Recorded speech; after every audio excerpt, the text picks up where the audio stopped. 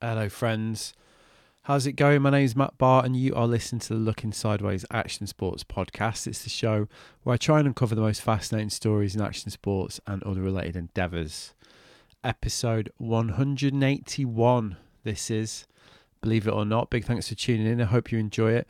So, my guest this week is legit US snowboarding legend Pat "The Eye" Bridges, and I am going to officially sound the snowboarding geek off klaxon for this one, because we do go deep. I'm going to warn you now.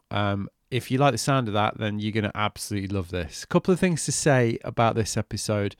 It was recorded right in the thick of Jackson Hole Natural Selection Week, where I spent the week even working with and hanging out with Pat. And that was a really good laugh. As a result, we were, as the saying goes, fully institutionalized and pretty far down ye oldie snowboarding rabbit hole when we recorded this one. I make no apologies for that. That's how I'll make a living. But yeah, you know, we like I said, sound the klaxon. The second thing to say is I really, really like Pat. I go back a long way with him. I used to work for Pat when he edited Snowboarder 20 odd years ago. I used to write the column called Media Jihad for Pat on European snowboarding matters. I think he first commissioned me to do that in about 1999, maybe. That was changed to Media Militia around the time of the Iraq War. Shouldn't laugh, but there you go. Anyway, that's when we first met. Pat commissioned me to do loads of other bits over the years. As we discussed, our paths crossed at various points, and we've always had a real proper laugh. And that's how it was in Jackson, where hanging out with Pat was one of the true pleasures of that event for me and Owen. Cut this man, and he bleeds snowboarding. He's also got the absolute most encyclopedic knowledge of snowboarding lore of anybody I've ever met, which, considering the bunch of geeks I've spent the last 30 years hanging out with, really is saying something. As I've said elsewhere, Pat is as close to a definition of a snowboarding lifer as you're ever going to get. These days he's running Slush the magazine with Stan and continuing to fight the good fight. Incidentally, we recorded this a few weeks before Mike Ranquit had started quite an unsavoury public one-sided feud with Pat, really, on his Instagram and podcast. I'll talk about that a bit more at the end, but it's a real shame because I'd love to chat to Pat about that. I will have a yarn about it in Housekeeping Corner anyway. Anyway, here's me and Pat. Make sure you listen out for the moment when he catches me out. An absolute beauty with a deadpan wind-up that I fell for, hook, line and sinker, the funny fucker. All right, here it is, me and Pat Bridges, The Eye. Enjoy.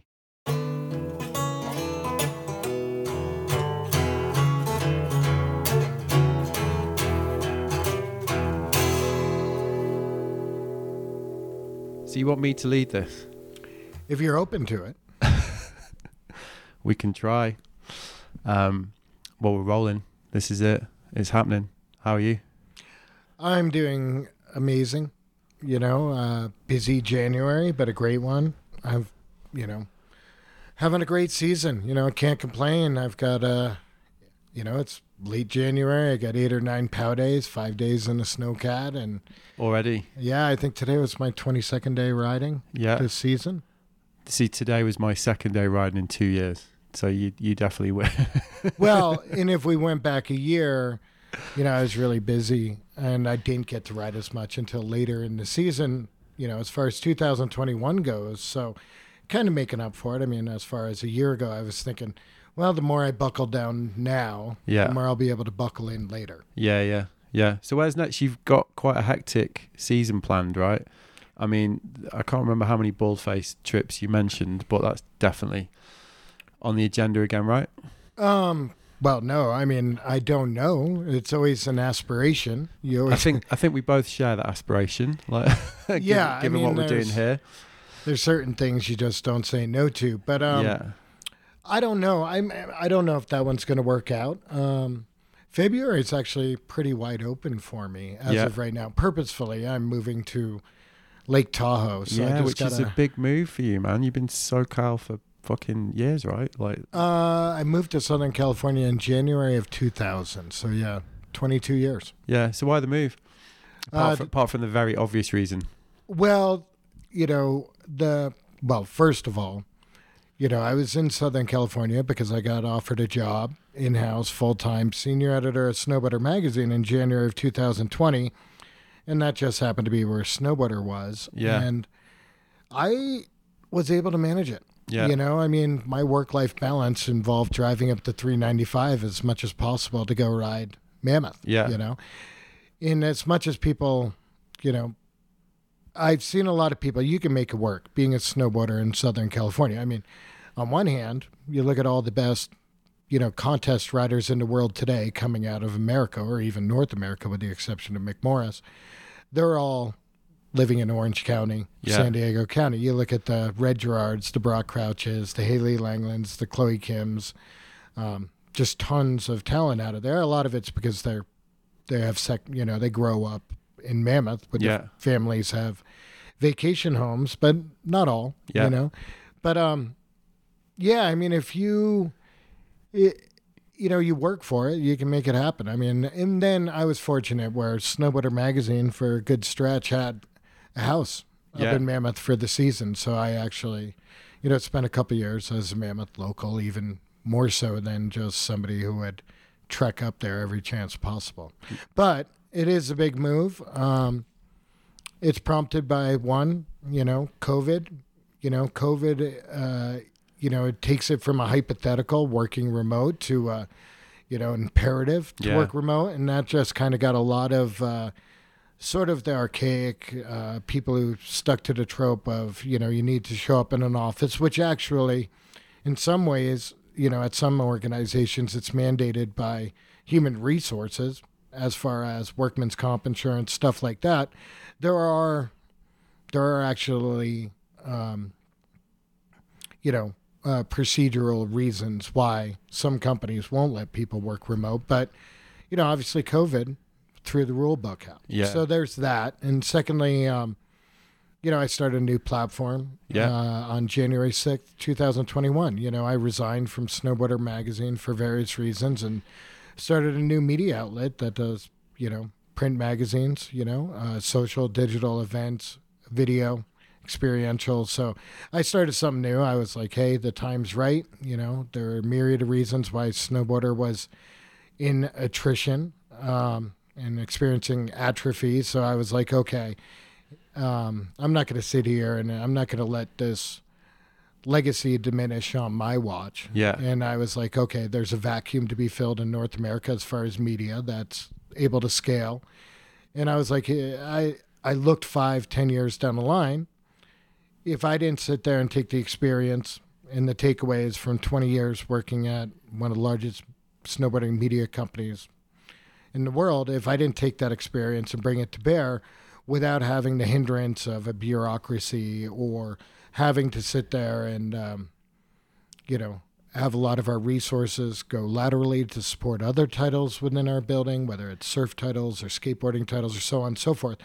I wanted to eagerly get into a situation where you eat what you kill, you have ownership of your destiny, and put my experience to bear without having to deal with the opinions of people who aren't regular foot or goofy. So what have you done differently? Because that was kind of the question I was going to ask you. Because you're also, you worked from snowboard for 22 years or 20 years, whatever it was. But obviously before that, you were involved in media on the East Coast. Like, you've been doing this a long time. You've been like 30 years, really, isn't it?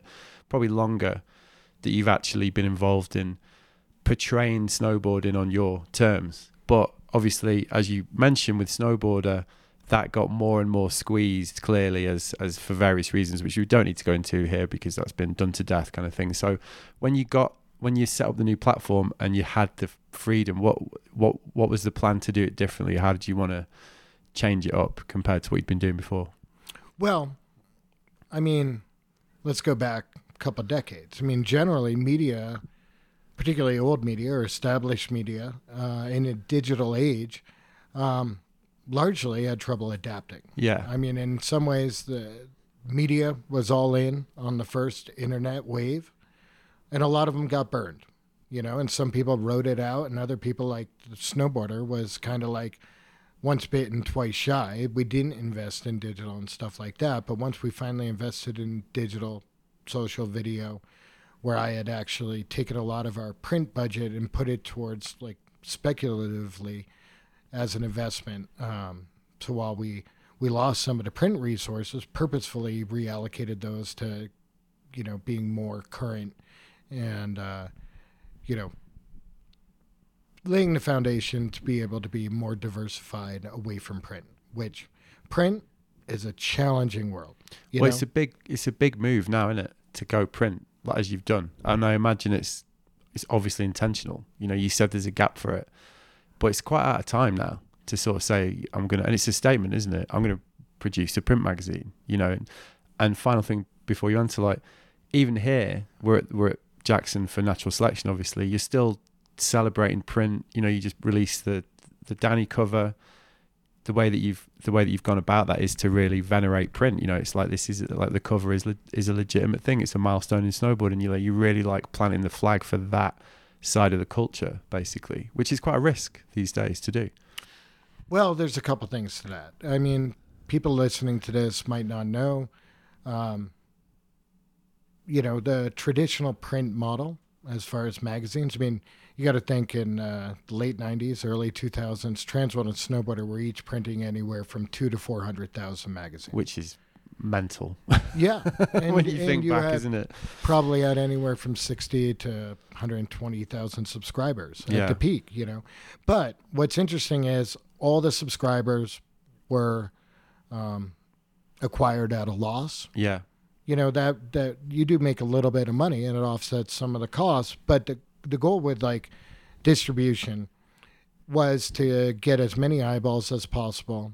Some of the ways were really authentic. Some of the ways were more, I'm not going to say nefarious, but less legitimate. Calculated, let's say. Well, calculated. Yeah. Like some people would get a penny subscription, doctor's offices. I mean, Publishers Clearinghouse Sweepstakes is an example of a company that would put magazines in people's hands for pennies on the dollar.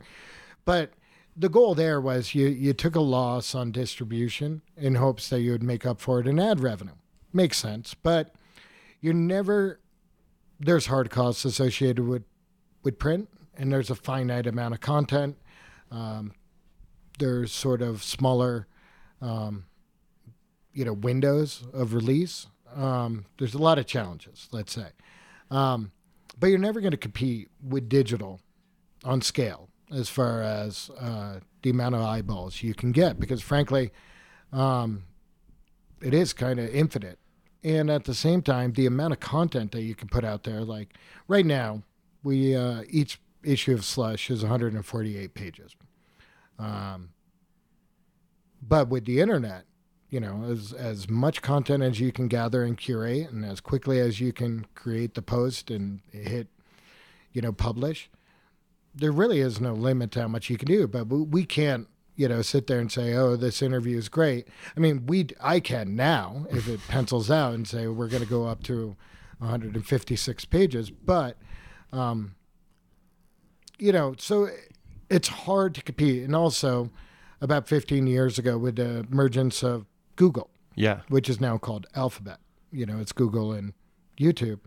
What Google did was Google turned media into Moneyball, kind of like sabermetrics, baseball, where everything can kind of be quantified down to a metric, and as far as with Google, ad dollars and, paid search and all that stuff, Google AdWords, they had the backing, they had the technology, and their goal was to sit there and say, hey, let's take what has traditionally been an irrational, largely a gut game. Yeah. As far as media, I mean, I loved watching Mad Men. Yeah. Because Mad Men sort of was entrenched in that world of pass along rates. Yeah, exactly. Yeah. And the romanticizing of point of view when it came to advertising. Yeah. And you tried to quantify it. You would do reader surveys, or you would sit there and create, postal statements, that you'll still see them in magazines coming out of North America, which is basically one level of auditing of your circulation. But at the same time, they would, at the time, you're competing against radio, you're competing against direct marketing, which at the time, direct marketing wasn't newsletters or it wasn't paid reach on social media, dark posts, stuff like that. Up until, 15 years ago, direct marketing was sending out newsletters in the real world, analog newsletters with a stamp on an envelope, flyers. I mean, you still get them from grocery stores or you still get certain catalogs. It is something that frustrates me. Like, why do I get a flyer for a Kroger store? Why is this still happening? Yeah. No, and I think that's partially a jobs program for the Postal Service. But, we were competing against television, Yeah. Particularly in our space. What snowboarding, a lot of people don't realize in snowboarding, there is one marketing budget. And people would be like, oh, we have a team budget. Oh, we have a video budget. Oh, we have a content creation budget now, as of late. Or we have a social media budget. Or we have a point of sale budget, point of POP budget, which is, the carpets for the snowboard brand that appear for free as where they give them to the shops, stuff like that. But back then, snowboarding was competing against television in order to sit there and create a compelling case.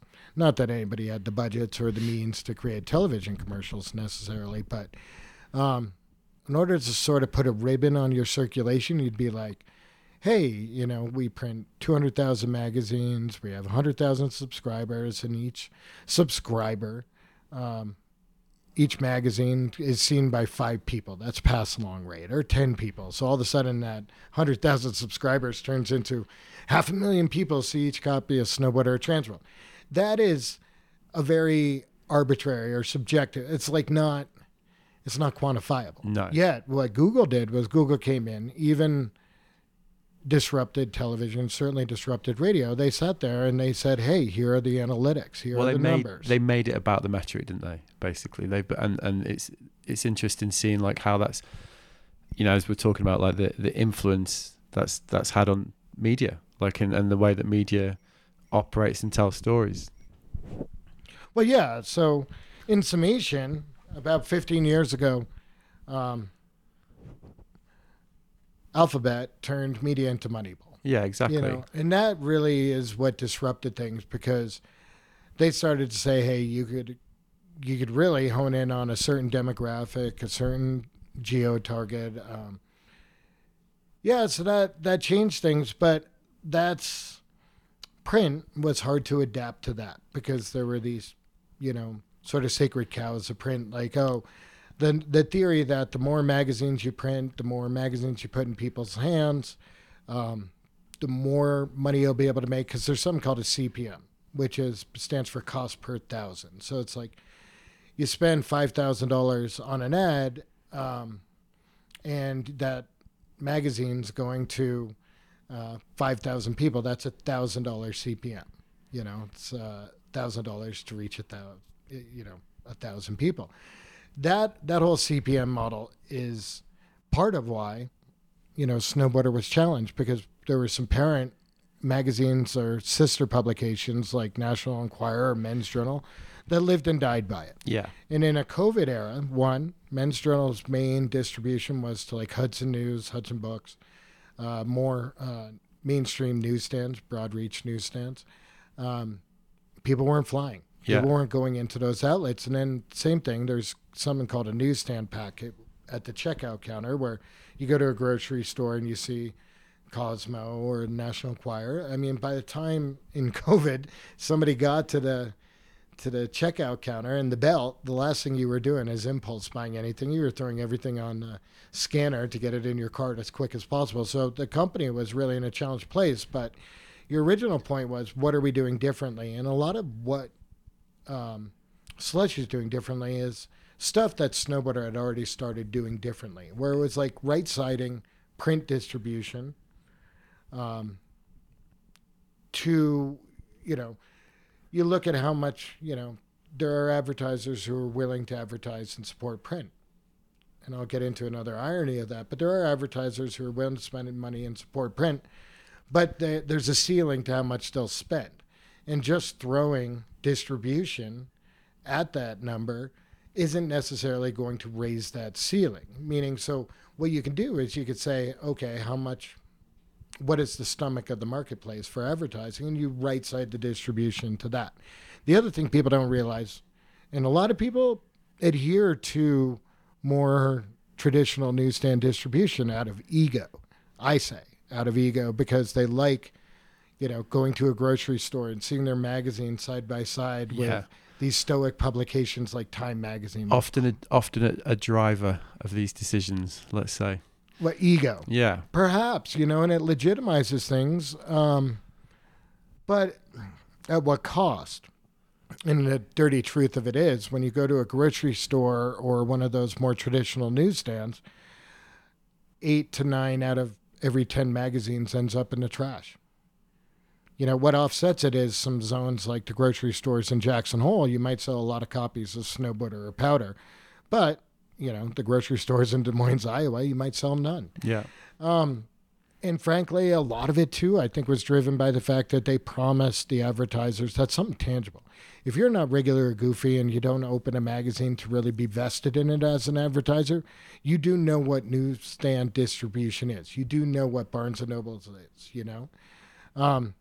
But the other side of it, starting at Snowboarder and carried forward with Slush, is the notion that diversification. And this is something that why Snowboarder was able to thrive for the last more than a decade, was because we created these silos, these revenue funnels. Yeah, you were good, you guys, at basically keeping abreast of the change by having these silos, having these different, because obviously events were huge for you guys, always huge, and basically using these to kind of sustain in this new landscape, right? Which was presumably like a pretty clear plan. There was no real strategic decision that differentiated us, but I woke up to a couple things where it was like, we all can romanticize an era where it was very binary as far as ad buying. Where it was like the good old days. Yeah, where you're like, oh, Transworld and Snowboard. Which is when we sort of started, right? The pair of us, It's, if you were a marketing director in 2001, you were like, okay,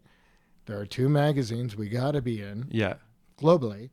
And then it obviously would, in different regions, there was probably a similar conversation, but Snowboarder and Transworld, it was a lob. It was a gimme. Yeah. They could easily do that. It wasn't later till it became rational to realize that, the money that Transworld and Snowboarder was getting was coming out of the same budget as team rider salaries and their incentive packages and travel budgets, or like I said, POP or video sponsorships, stuff like that. And it's and video sponsorship's interesting because video sponsorship for the longest time got a pass, where everybody was cynical, saying like, oh, everybody's in the tank for Burton in the print world or whatever. When in all actuality, they didn't aim a camera at anybody. As far as the film companies didn't aim a camera at anybody, they'd be like, well, we'd love to film with you. Now find us $60,000, and it's like, and because they weren't held to these old conventions as being the fourth estate, and as being a church and state and all this stuff. I mean, there was no editorial integrity in a lot of movies. And frankly, they got a lot of pass for when they did show integrity. They put it all back on the rider. I mean, the classic story is Mark Frank Montoya going to a MacDog premiere, having his sponsors and his family there, and getting towards the end of the film, and he's like, oh, I must have Ender. And then the credits roll, and he's like, oh, I must not be in the movie. And he had a row with MacDog. MacDog stopped filming in the Utah backcountry explicitly at Mark Frank Montoya's warning. And you know what? His sponsor sponsored the movie again the next year, because that is how much of a influence, movie companies like MacDog had. But specific to Snowboarder and why it carried forward with Slush is we created these revenue funnels, and it's weird to say revenue funnels. They sound like such a suit, but it's a means to an end, like Warren Miller, do what it takes to get a free lift ticket. Exactly. You get versed in it, don't you? You have to have that hat to wear when you need it, let's say. Well, in a lot of ways, if you're ignorant to it, you're going to get eaten alive by the wolves. You can only have a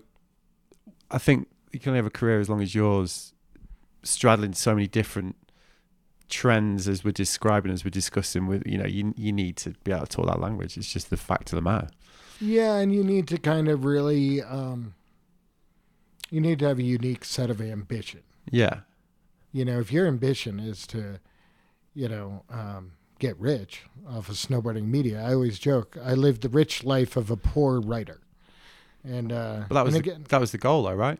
well, and again, reading Wine, Women, Warren, and Skiing, the Warren Beller's first book in 1998 at the Grand Prix, I came away from it thinking, well, yeah, I mean, you could hone it down to like, what can I do to get a free lift ticket? Yeah. And that is a rational. And if it involves using the phrase funnels of revenue every now and again, then that's fine. ROI. But diversity is key, because as print was the cash cow, was the thing that kept the lights on, was the thing that enabled an amazing lifestyle, was the thing that enabled us to have a house in Mammoth for 4 years. As print was in decline because it was fighting a new media headwind, late aughts,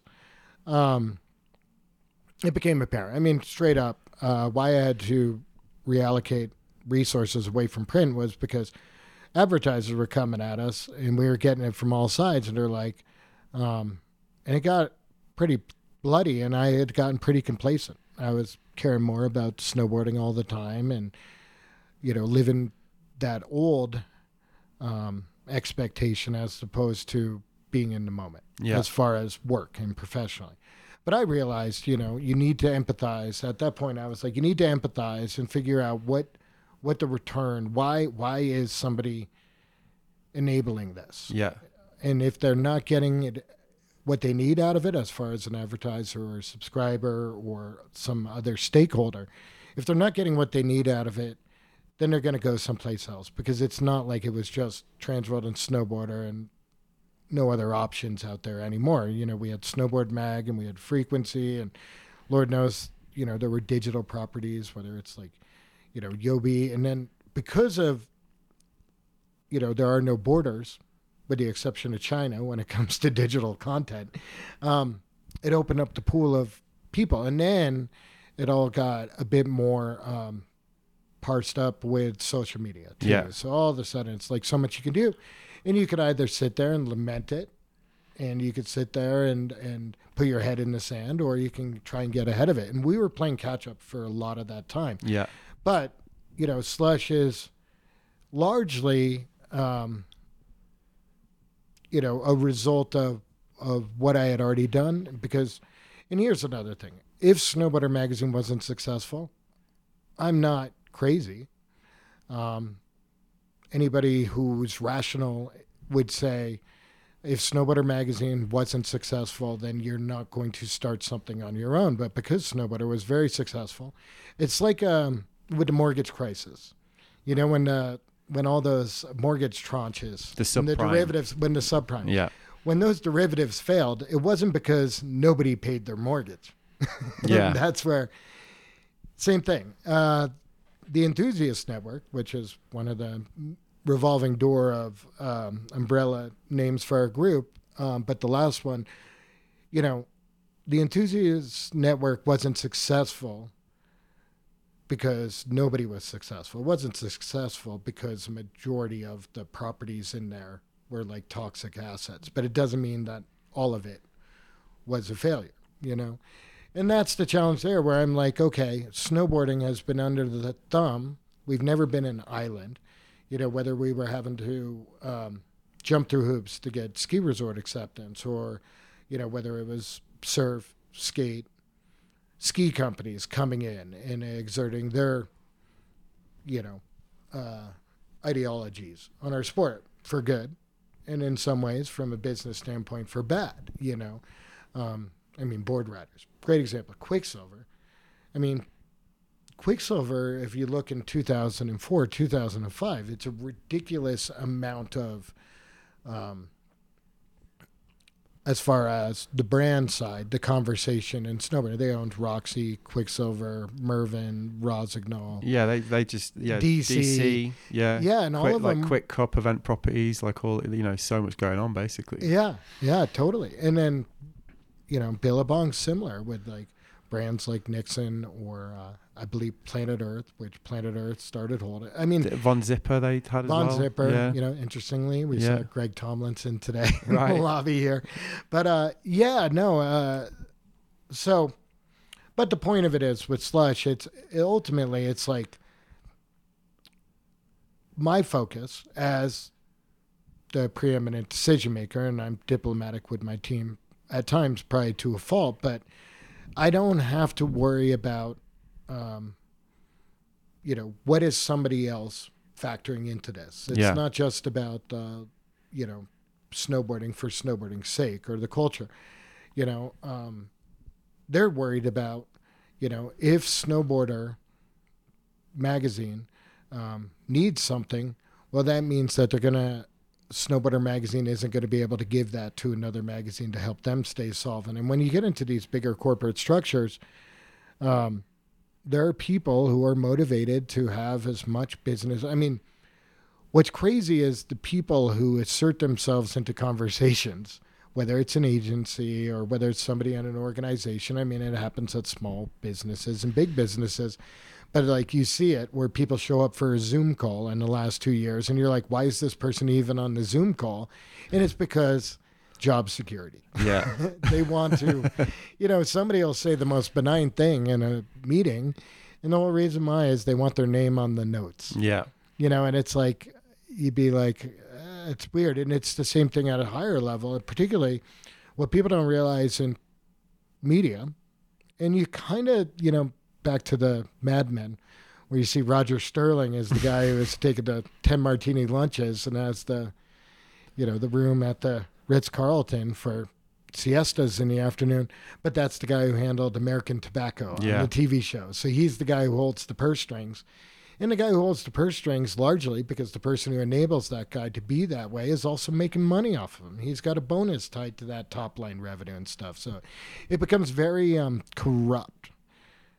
And it becomes very corrupt because, you've got people who really their ambition is something as capitalistic and American as, whoever makes the most money wins in the end. And that's, I think people get to the end and they go, maybe I should have written a little bit more powder. Well, just on this whole topic, I had a really fascinating conversation with Chas Smith the other night about Beach Grit, because I mean they've almost like weaponized this process to like that we're talking about, like just go back a little bit in the conversations, like the metric,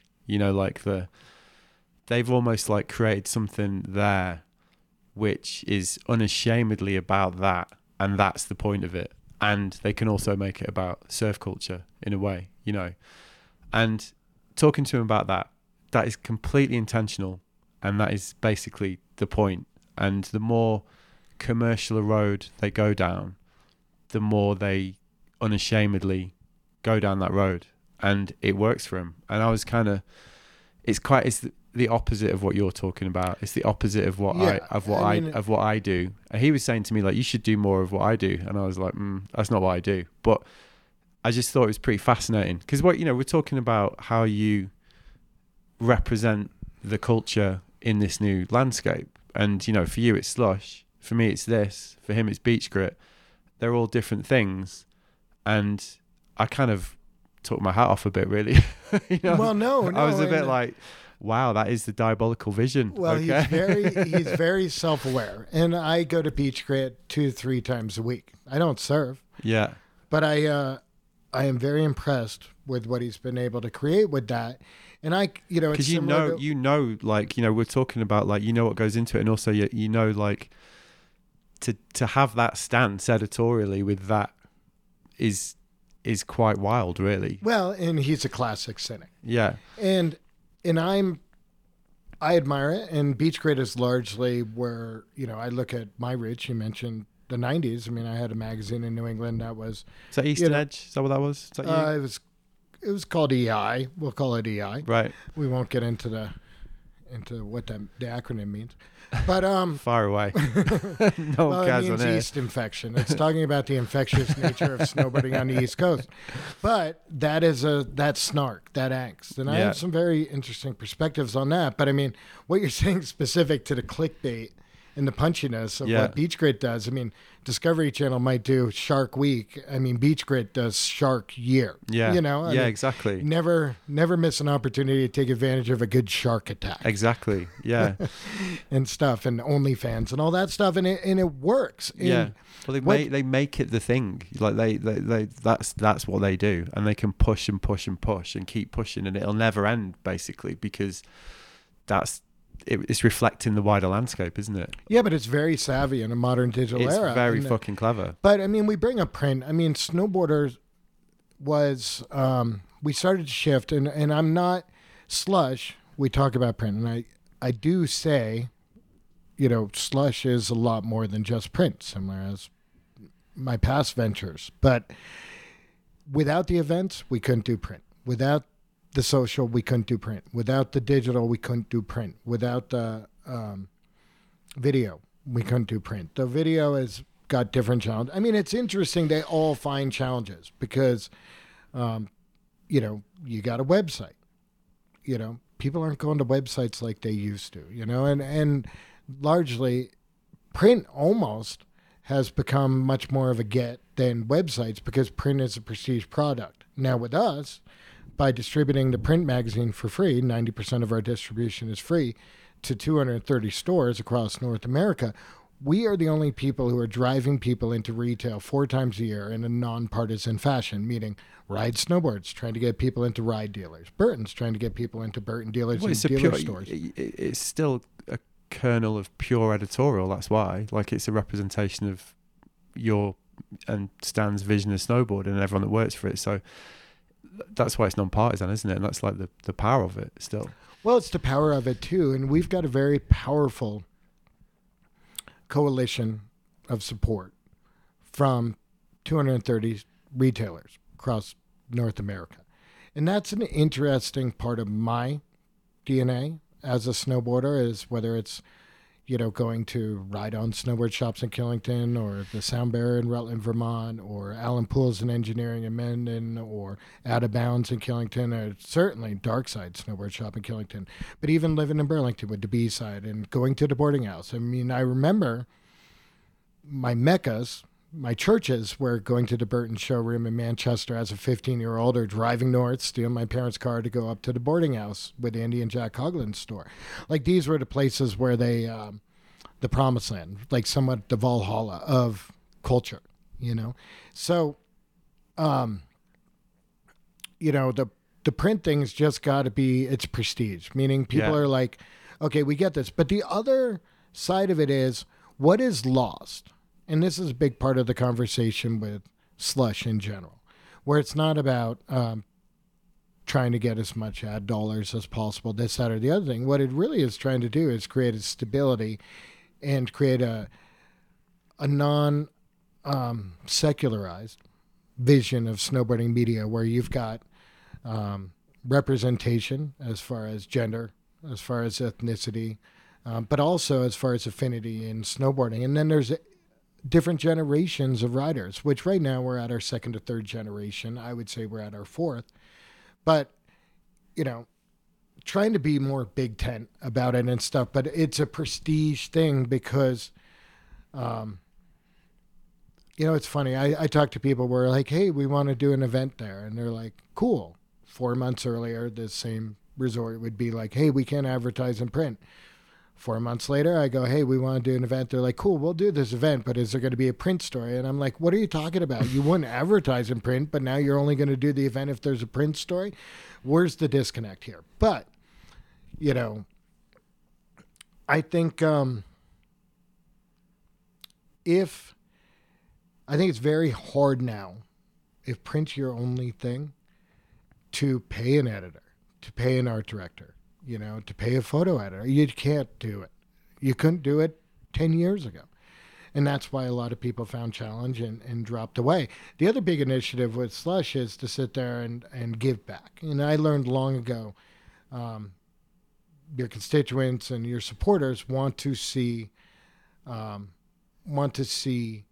fruits of what they have, what's happening. And when I say that, it's not like advertisers want to see their riders in print, stuff like that, or see their riders on social or digital.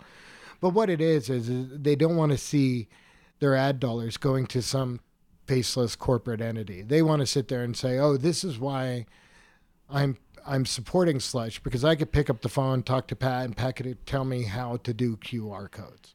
Or I can sit there and sponsor an event, and I'm not sitting there dealing with some agency that's going to set up a VIP tent. No, I'm paying for this, and there's the Slush staff putting height meters up on the top of a quarter pipe, like the art director and the editorial director and the publisher are sitting there. You know, it's like we're on Iwo Jima trying to put 25-foot height meters up. But the other part of it is people can lament the loss. And so when Snowboarder and Transworld were really in turbulent as we got bought by our last entity, I got in front of it, and I always, whenever things were beyond our control, but we were going to have to do damage control. And it's funny, you know, there's PR people here, whether it's Laura Bodner, who does PR for Natural Selection Tour, Abby Young does PR for Burton.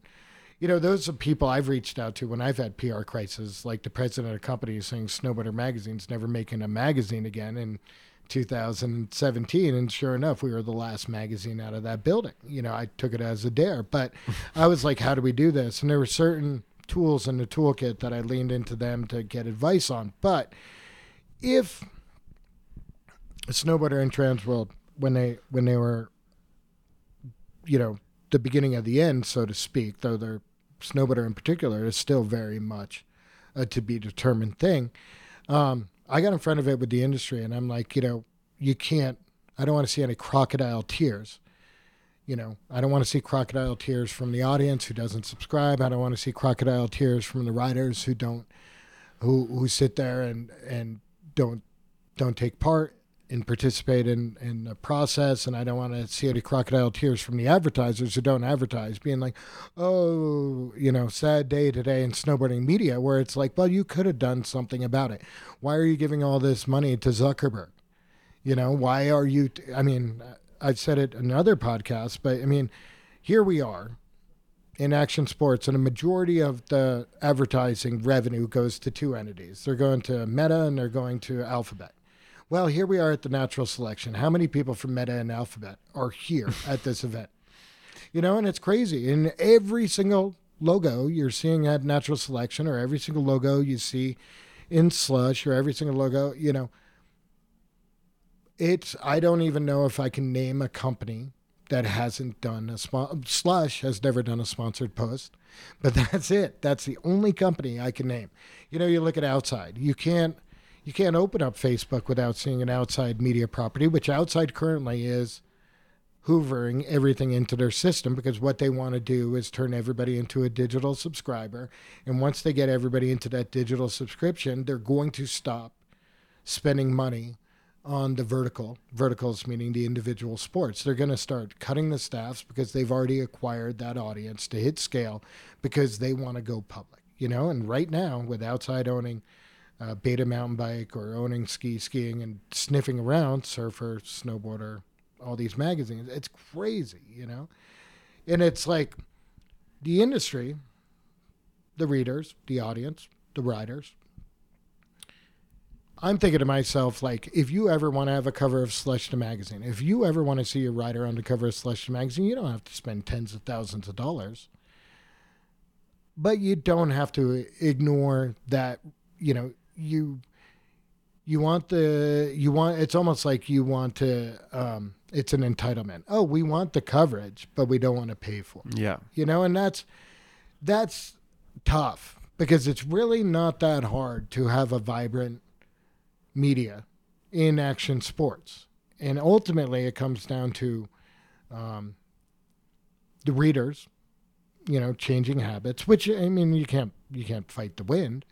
But it also comes down to the advertisers, and it is, you know, being like a bit early on in Slush is a big conversation, because right now, direct to consumer, you know, and we're all seeing it, and even Outside with their curated. And here we are dealing with the one click fast, at Natural Selection. A name I think we're all going to be hearing a lot more of in our industry. Well, perhaps, and Slush is currently in year 1, 10% reader supported. Yeah. Which is good and bad. I mean, it's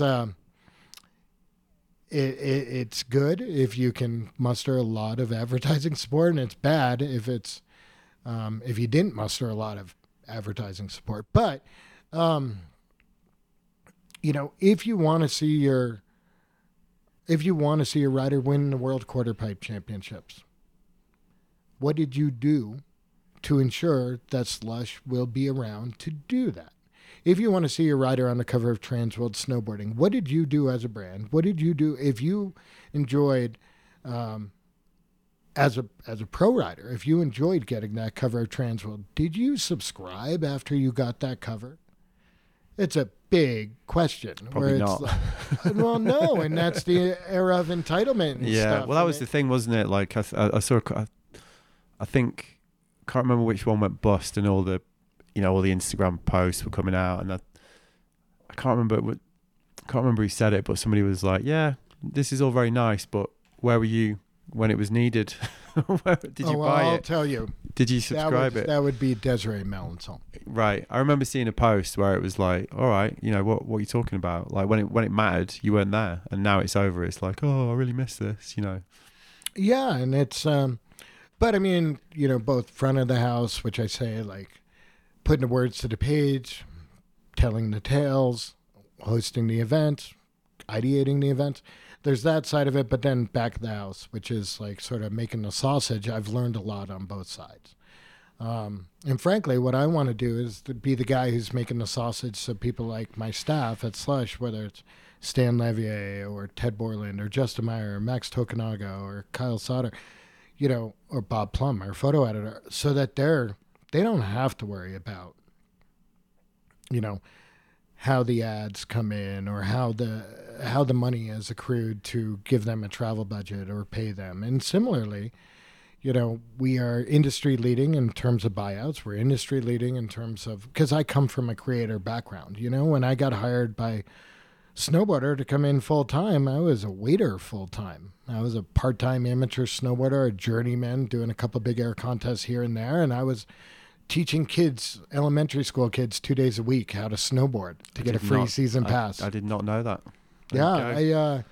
There's this one kid, I would do that. I mean, and I'm not alone, I mean, I was I'm the offspring of ski bums. My parents moved up from Long Island and Massachusetts in the 60s to bartend, wait tables, and eventually sell real estate and manage hotels. But that's in my DNA and stuff, and it's however you make it work. And unfortunately, I lament what's been lost as, with what's going on with livable wages in ski towns. And it really, chickens came home to roost the first year of COVID in the winter of, 21, because they couldn't get staff because, they had relied so much on seasonal workers. They're called J1s, whether it's from South America, Australia, New Zealand, wherever. With COVID, they couldn't come in, and all of a sudden they realized, and it's like, well, you made this happen. If you don't have, I look at people like Pat Moore, Jamie Anderson, myself, Billy Anderson. We're all the products, Hannah Beeman, of working class ski town families. And it goes back to what I said before. I love the riders, but there's something wrong when the best snowboarders coming out of America as far as competitive riders are not coming out of ski towns. Yeah. I mean, that's something it's come up a few times recently on the podcast, that kind of how that's changed. Well, with the conversation with Danny Davis, like we talked about that a little bit. Well, Danny Davis would not be where he is today. I mean, you could look at it on paper and be like, well, he went to Stratton Mountain School, which means his parents had to pay $30,000 to $40,000 a year. No. Ross Powers, scholarship. He got a scholarship from Ross Powers, which I don't know. I haven't heard the podcast yet. No, he mentioned that, but we were talking about that like how, like that story's getting less frequent, isn't it? That's well, there's other riders like Forrest Bailey who got a scholarship from the Ross Powers Foundation. Jamie Anderson with like Denver War, helping to subsidize his early snowboarding efforts, and his brother. Yeah, I mean but it can shift. I mean, right now, we're at a high mark. I mean, nothing frustrates me more than people who don't know the numbers and they just repeat talking points that are inaccurate. I mean, last year snowboarding experienced its 5th best participatory season ever in North America, United States in particular, and I think certainly Europe was a different story there. But it's like, yep. I mean, years ago, the Boston Globe put out a story on snowboarding being in decline. Yeah. I think it was like 7 or 8 years ago. I got a remember. call from the New York Times. Might have been, I'm not going to say any names, but they're like, hey, can we get a quote from you? And I'm like, yeah, I mean, I'll tell you. Yeah, I think that's false because snowboarding is a weather-dependent sport, and California has the biggest population in the United States, has the most skier visits in the United States, and if California is in a drought, because snowboarding is 47% of the skier visits in California, snowboarding is going to be in decline. If in the aggregate there's 500,000 less skier visits in California, then that means like 240 some odd thousand skier visits aren't accrued in the national number. And they're like, well, that's good. I'm gonna choose a different person to get an anecdote Thanks for that. from. Yeah. Well, this kind of brings me to my next question. Really, we've been working together on and off for a long time. You commissioned me 20 years ago, I think. We've been working together this year. Were you a part of the Jihad or the militia? Yeah, but I was Jihad. Yeah, I was early. That was an interesting. And then it changed. Yeah, caving to public pressure. I remember. Yeah, as far as we didn't even get any feedback on it, but we just knew after 9/11 the word jihad all of a suddenly it was entered the zeitgeist, and people weren't in. And in an era of Google at the time, now people could find out what we meant when we said media holy war. I mean, I grew up watching TV with Beirut and all this stuff, and I used to use that phrase quite a lot pre 9/11 as a little metaphor for our world. Media jihad was just something we did with East Infection, where we were pretending that all these people from the East Coast in the mainstream snowboarding media were our minions, like sort of like Manchurian candidates, sleeper cells, and we called them the media jihad, and people would look at us like we were psychotic, which we were. Yeah. But so you were part. So it's interesting. Yeah. Did you talk to Jeff Moran? Say again. Did you talk to Jeff Moran about that? No, I didn't. Because he was part of the. Was he? Right. I need to mention that to Jeff. Yeah. But what I was going to say, so we've been working together this year on the selection committee, and now we're working together here as both announcing for the event. And you are like a custodian of the culture. Like let's be frank about that. Like, and one of the things I really noticed when we were working on the selection committee was that is always at the forefront of your decision making. The conversations that we're having about. You're always, I mean, we've all got that, but you're very overt about that. And then even here, like we just had a rider meeting. We don't need to go into specifics of that at all. But you are kind of the spokesperson for the culture, really. The riders certainly see you that way. That's clear. So I just wonder how conscious you are of that, and how much Slush is for you a vehicle for that. Okay, so it's an interesting time. I don't seek it out, but I don't necessarily back away from it just because it's like I learned long ago you can't complain about something if you didn't participate in a fashion that could make it better. Yeah. And it's like, yeah, you could sit there and not lay it on the line or not do the work or not voice concerns. If you don't voice the concern, then you had it, then you can't complain. If you voice the concern and it still ends up in a bad place and they didn't take your advice or they didn't, follow through, yeah, then you could kind of be like, talk a little shit or whatever. But I mean, I've come a long way. I mean, I've had doors closed, bridges, ironically, I've had bridges burned, But I'm going to put my jacket on, but keep talking. Yeah, I don't seek it out, but also right now I have a different motivation. You know, whether it's like doing Dear Rider, which putting my jacket on, drop my mic. Good example, because we talked about this the other night, and we talked about how you shaped it in a. I'm not trying to give you credit for it. I'm not trying to be simplistic, but all I'm saying is like you definitely used your heft, let's say, to shape that story. Well, we can get into it, but let me finish that initial talk. Is like whether it's going on the bomb hole or, you know, talking about Kimi Fasani on Microdose, which I do have. I want to honor Kimi as a friend and as, you know, somebody who's impacted sports so much. Similarly with Jake. I mean, there's always that, but also now I have an added responsibility because I spent 20 years building a platform and building a community and an audience with Snowboarder, and now I don't have that audience. So I need to sit there and put myself out there, and particularly since, you know, we are, you know, wanting to be the biggest, we are the most widely distributed snowboarding publication in the world right now, which is crazy because we just started, but it's not. It's because I had some tools in the toolkit to make that happen, and it is authentic. And but I you know, going on the bomb hole, doing Dear Rider, I mean, it's no coincidence I'm wearing a slush shirt. Those slush shirts were made because I was filming within 2 weeks of resigning from Snowboarder. I was filming these interviews that'll appear on HBO Max, you know, and it's marketing. But at the same time, and I went to the Dear Rider premiere, and this is something that was a bit melancholy towards the end, you know, talking to people like Ben.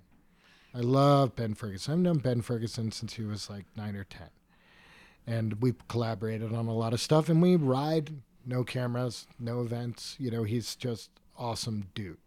And we've had some unspeakable times. But, you know, he's getting emotional, like, listen, I really appreciated what you said and stuff, like very gracious stuff. And same with like, and I'm looking around and I'm thinking to myself, 20 years from now, you know, who's going to pay that tribute? Who's going to be passing on the oral history of snowboarding? Because in some ways that burden is tough. You know, most recently we lost Marco Grillo. Amazing individual.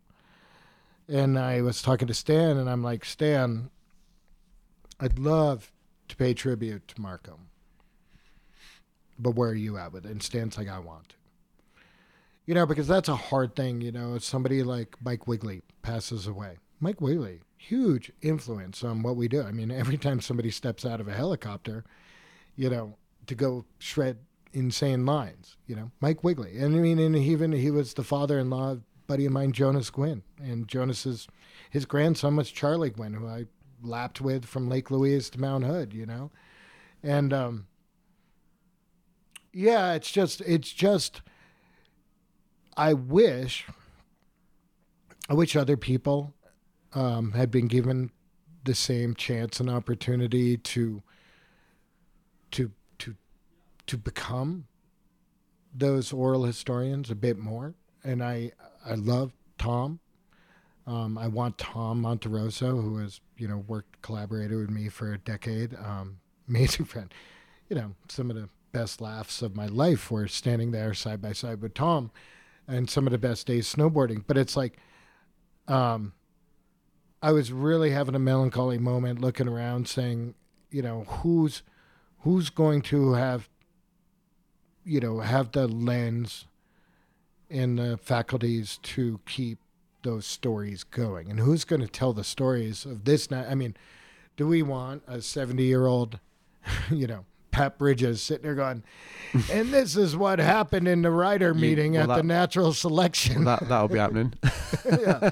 Here's what went down in the rider meeting at the natural selection. Yeah. Hold on a second. There's no danger there. Put my walker down. But, you know, it's like, I don't know. I mean, yes, but I don't know why because I don't have as good of a memory as people think. I mean, it's one of those instances, you say it enough, it becomes true. I think that's part of it. And I think,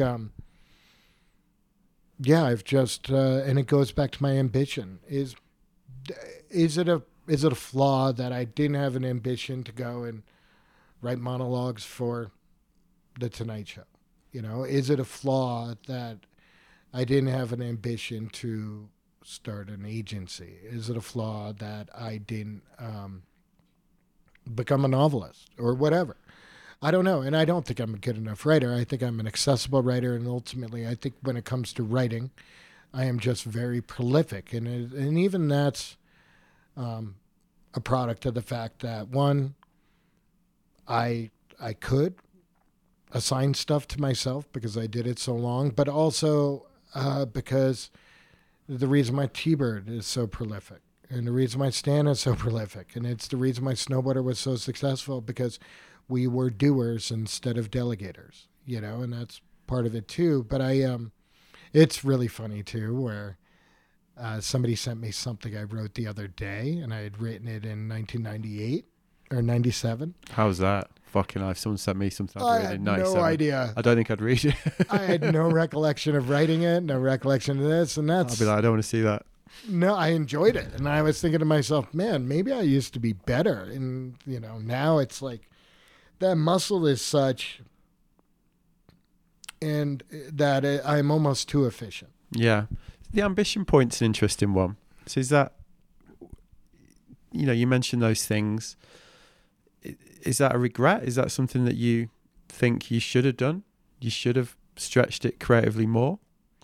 I'm not saying there's no judgment in that. It's just a question, because there's no value either or. But you use the word ambition, so like that's interesting to dig in on a little bit, isn't it? I think work-life balance, and I think a lot of pro riders will tell you the same thing. When you work in a field that the currency is pleasure, having a laugh. Well, riding POW, snowboarding, traveling, finding, doing things like this.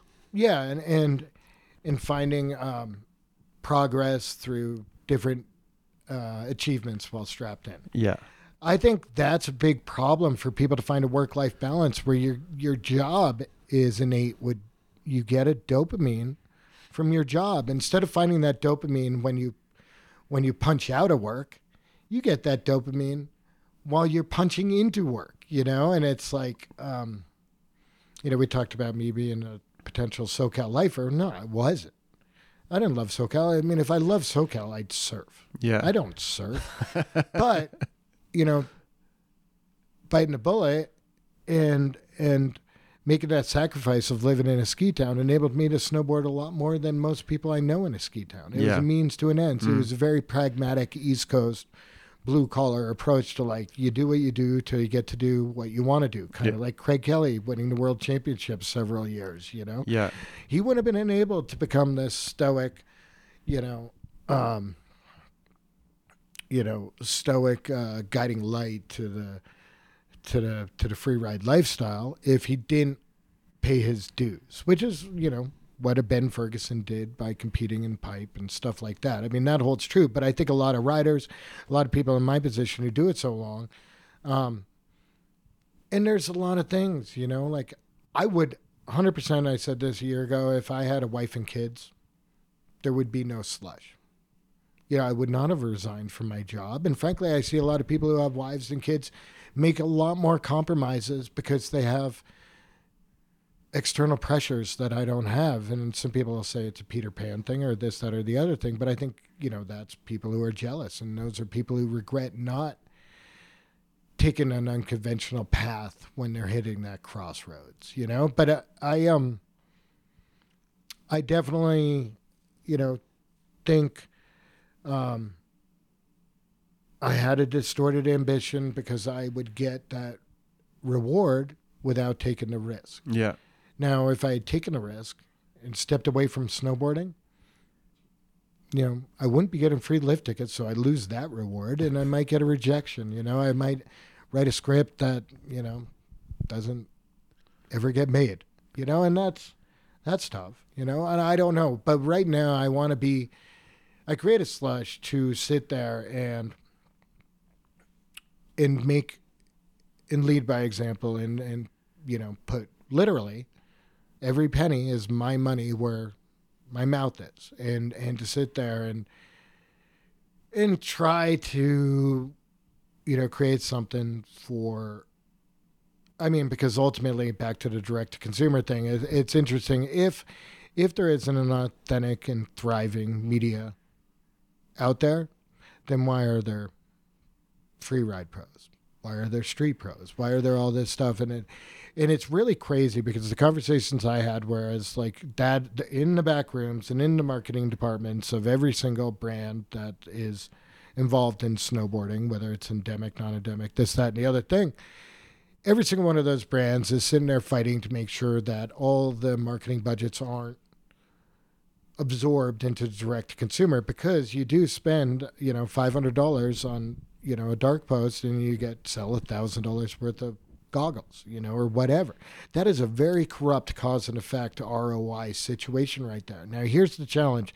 When it comes to snowboarding, there are two commodities at play. People will be like, when you say commodity, are you talking about lift tickets? Are you talking about season passes? Are you talking about boots, boards, bindings? No, the two commodities that we ultimately, the currency we trade in is $1 of disposable income, 1 minute of free time.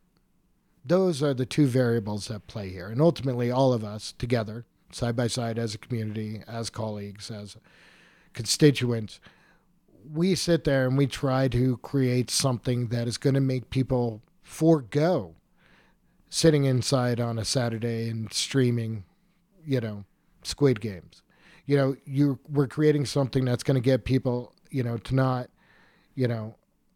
play Fortnite, for the day, or not, when I grew up in Killington in the mid 80s, I grew up on a dirt road. Skateboarding was something I did, but talk about a challenge. And then, you're skateboarding in a damp basement in the middle of the winter with a piece of plywood that no transition on that ramp. But I up against two cinder blocks. But you're like, what was I going to do? Was I going to watch TV and watch, on television? I got 4 channels. You had Meet the Press, 700 Club, golf, or football. And then, was I going to ski? No, because skiing, I was young and I thought the kids who had the nicest skis, that's why they were beating me. I always had hand-me-downs from the ski swap. So whatever, that was an insecurity thing for me. So, it's easy to be the best snowboarder in your town when you're the only snowboarder in your town. So that's what drew me there. And then my friends, because I spent a lot of time in New Jersey with friends, skateboarding, going to Point Pleasant, Brave New World, wherever. But, what was I going to do? But here we are, 2022, and all the people who are at that trough trying to sit there and pull, absorb, and trying to get a piece of all that free time and trying to get as many of those disposable income dollars as possible. When it comes down to it, if all of a sudden all we're doing is dealing with the alphabets and the metas of the world, the problem is we're going to lose the conversation, because there's always going to be another pastime, whether it's Major League Sports or, like I said, video games, or streaming services, or Hollywood, or a myriad of other things. Even other stick and ball sports, or even golf, or even our constituent sports of surfing and skateboarding and mountain biking or motocross. If it comes down to something that's like that's whoever has the biggest digital spend, for paid reach, is the person who's going to capture that audience. Snowboarding doesn't have the budget. So if we can't sit there and have a value proposition that's built on the emotional connection and the actual experience of snowboarding and the culture that's built around it, then we're going to lose, because if we don't invest in those things and building that compelling, inclusive dynamic within our sport, we don't have the war chest to compete against everybody else who's trying to get at that market. So how successful do you think this event is in that conversation, in that vision that you've just outlined for? Because I agree with you, obviously. That's what we've both I mean, and bear in mind, done for our whole I'm not careers, isn't it? But like what? Because obviously this event posits a vision of snowboarding, doesn't it? So how, given what you've just said, do you think it's successful in that? Okay. So, and I'm not perfect, and I am humbled and in awe of what people like Sirs, Travis, Carter, and Liam have been able to achieve with this, as well as other people involved within the organization. And it's like, and certainly, as much as I have an aspiration to do something, whether or not I succeed, I mean, and I'm nobody's perfect, but yes, like I recognize that what Travis has done with the natural selection started years ago here in Jackson Hole with natural selection. And what he's trying to do is put the tools in his toolkit to sit there and create an alternative to the commodified mainstream spectacles that are the Olympics or the X Games or the Dew Tour, stuff like that. He's trying to sit there and say, hey, I love this. And this side of the sport has given me so much. I want to figure out a way to drive more of the attention and more of the resources into this side of the sport that I'm such a product of and such a stakeholder in. That is the most admirable thing in the world. I mean, and in some ways, is it much different than me enjoying watching people, enjoying hitting and watching people on quarter pipes. Why we do the World Quarter Pipe Championship. But if we went 12 months ago, I would sit there and say to you, a first-year event, a success is getting a single or a double, and they hit it out of the park. It was amazing. What they were able to do, that has been sort of the windmill of the visual media realm since the beginnings, since, Cassimus or whoever first aimed a camera at a snowboarder, is to sit there and pull the curtain back and really bring the viewer away and take them on a journey to where, snowboarding is at its best. And when it comes to steep, unbridled terrain, like, it's really hard for somebody growing up in Vermont who thinks POW days are the days that you can do anything to understand the challenges innate with, when you're at, Palisades or you're at Brighton or you're in Grizzly Gulch or you're up in Alaska or you're at Baker or you're at Rutherford or wherever. It's really hard to translate that to people who've never sat there and been there IRL, in the real world, analog, seeing it, feeling the cold smoke, It's just, or seeing the steeps and having, it in your throat where you're like, whoa, and it's just really hard in a 2D environment to make something as gnarly as it is. Now, what they were able to do with the IRLs, in the drones, in the format, they were able to sit there and say, okay, let's take some of these more dramatic elements. Let's try it. Let's try and figure out if there's a different way than just, best of two runs, everybody takes the course, all this. I mean, whether it's the elimination or the presentation with the drones and stuff like that, last year was incredible. And I think they came to closest, if not getting to the point where all of a sudden that was translated to the general audience. All those different nuances, because it's rare that anybody has ever come close to succeeding at that. Completely agree. Thousands have tried. So I think that's incredible. But the problem is, at what cost? And here's the thing. It is the most expensive undertaking from a competitive standpoint in the history of snowboarding. Sure, you could talk about the Chicago Big Air or some of these other events at different times. Lord knows, as a piece of the whole, the X Games is expensive, or the Dew Tour, but nothing, I don't believe, I would state that nothing comes close to what they executed last year. But,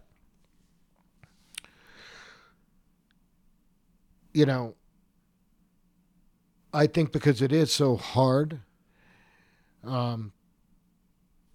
it's and compromise becomes a means to an end. And I mean, that's compromise being a means to an end is part of how I was able to navigate my career for so long, where you rationalize, where you hope in the wash, Well, it's you achieve that goal. I mean, it's a fact of life, isn't it? Like it is a fact of life, and there's just so many variables that I think I just wish they were a little less idealistic in some ways, because I want this to succeed, and you don't want somebody to stick to something that you know is so good and so right, but pace yourselves. What is the end game? What is the long play here? Sure. And I think they're realizing that in real time now. I mean, in particular, you and I could talk about it. The real challenge is you got to build an audience for stuff. And unfortunately, the way it works is perhaps two of the most capable writers here will compete against each other in the first round of natural selection.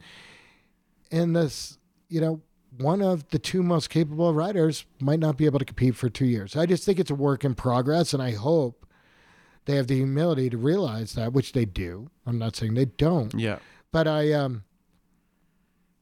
but even last year, I got to say, as much as, they built this tour to be a counterpoint and to do it largely, what I'm trying to do with Slush is to sit there and take all the experience of things that have happened in the past and do it right on their own terms and on their own shoulders without the compromises. As much as they did that last year in Jackson Hole, I think it was, back to the old ways by the time they got to Valhalla. And I just sit there and think to myself, well, what are the promises that need to be kept? And that ultimately was I think a lesson in compromise. Yeah. Because all the storytelling that was so great in Jackson Hole last year was out the window. Yeah. I mean, last year was definitely and it's COVID, and I don't want to take anything away from it, but at the same time, I just think it was the juxtaposition of an event that was so forward-thinking and that did get everything so right to all of a sudden go back to the old ways right after was a disappointment. Yeah. And they know it. They know it. Yeah, I think... Nobody wanted to make that call, but nobody wanted COVID to happen. No, of course. I think it's just the reality of when you aim so high, though, isn't it? That you will have to... Because let's be frank, I mean... It's only until I've actually got here and worked with everybody here that I've realised the scale of the ambition, which sounds kind of silly because we all saw it last year, but the scale of what they're trying to achieve here long term is pretty remarkable, really. But I think when you aim that high and when you start bringing in variables like, for example, weather, as we've had this year, conditions, Olympics, outside factors, human beings, all these things, necessarily your vision gets diluted, and I think the question is how do you respond to that? I think that's kind of the way I see what's going on with this at the minute. Well, yeah, and again, with all the, and there's people who don't share that vision that ultimately can sway it. The resorts. Yeah, so not saying anything another variable. So how do you stand firm? Because we've all. We know from there's been a lot of attempts to do something to represent snowboarding over the years. I mean, TTR being the obvious example that again got, just as the years went on, just got more and more diluted, got more political, for whatever reason, and just fizzled out in the end, didn't it? Yeah, but ultimately I think part of the problem with the TTR was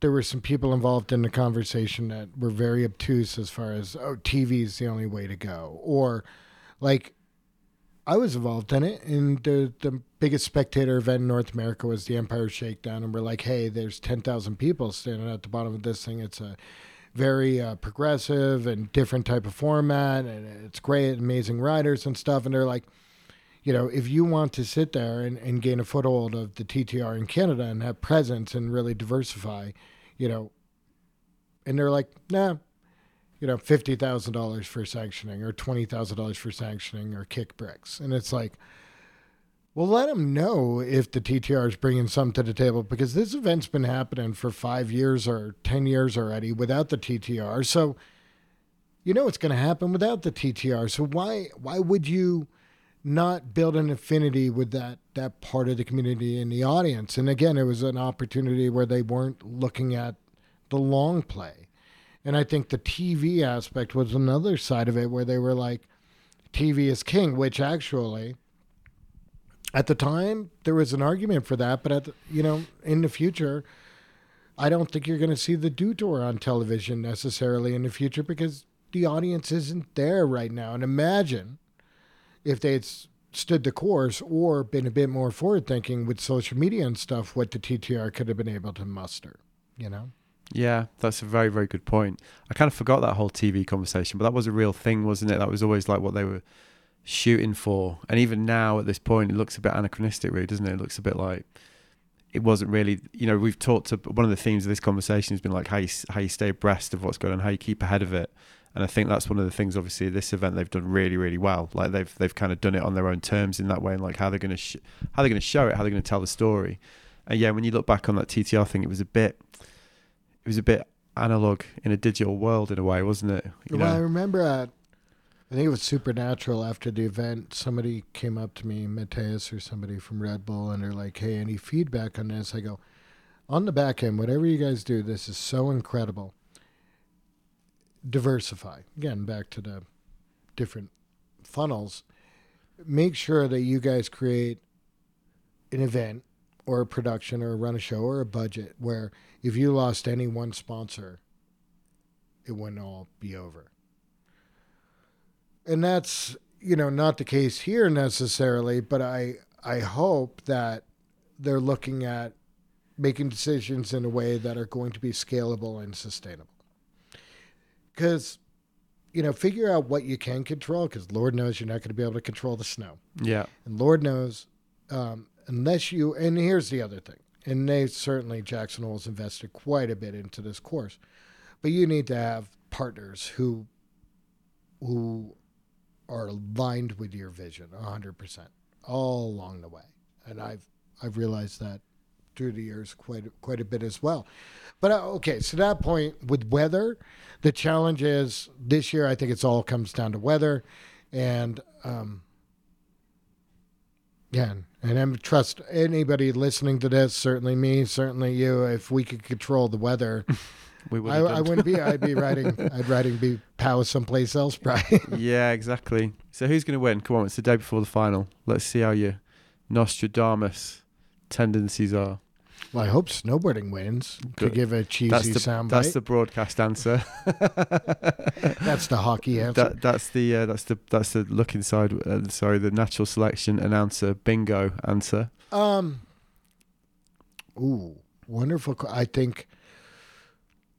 Oh, come on now. You're putting me on the spot right there. Yeah, especially because we're going to know when this comes out. Yeah, we're going to know when this comes out. So, and you know what? Some people who don't know the event's happening, we don't want to do any spoiler alerts. Come on, give me a name. You must have an idea, especially after what we saw on Tuesday. No, I can't say. I do have my picks, but they're my picks, not the world's. You're going to keep it in. So, and how have you found the announcing thing? Because you said it's like 10 years since you did any live stuff. Obviously you called events, you've done all that, but we've been both sort of thrown in the deep end a bit in the chair. So how have you found it? Fine. I find it fine. I mean, it's certainly I've never announced, like the other day I announced with Salema and Tom, and they're just way more pro than anybody I've ever announced with, or even when I was announcing and stuff. And that was intimidating. Not the audience and stuff. I mean, we brought up Dear Rider. I mean, most watched snowboarding film of all time by far at this point. And I've, been on remotes on the Today Show and stuff like that. So I'm not really intimidated by being out there. But it's just, I just don't want to be... It's part of why I didn't come last year. I just didn't think I was an essential service. Therefore, I didn't want to be part of any problems that may arise in a COVID event situation. Now I'm here and I'm like, hey, I just don't want to be the weak link, or I don't want to be somebody that they have to make up for, which, the verdict's still out, So that's what's nerve-wracking for me.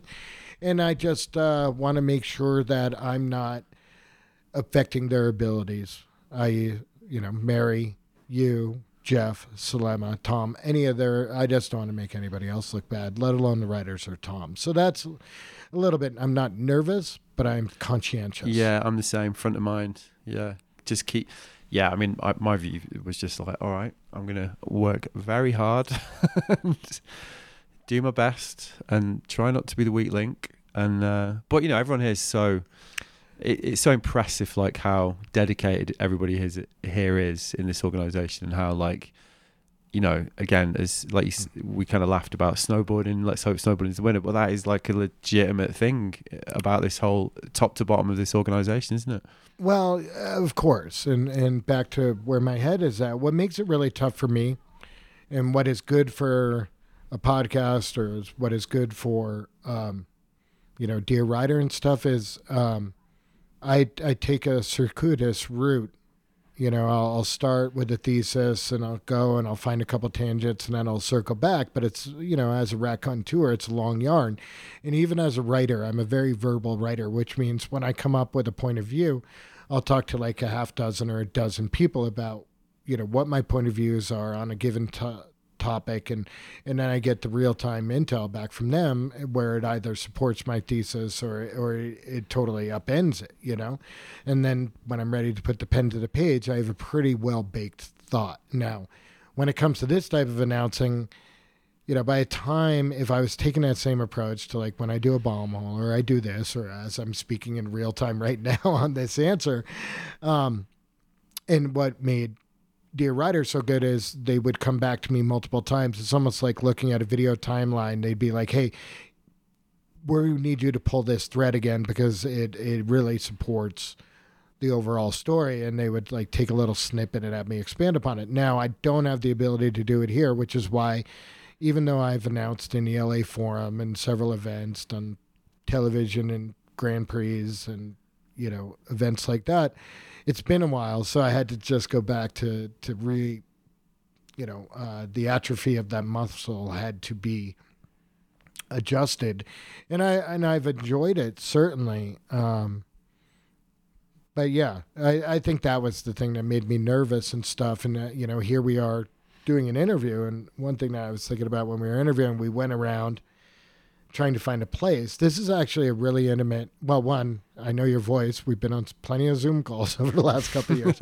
Yeah. And I listen to your podcast a lot, and now it's like I've done a lot of these. So, but you know what I used to do when I would interview, and I just want to get your anecdotal feedback. I used to drive with people whenever I would do an interview. Like the first time I interviewed Shaun White was driving.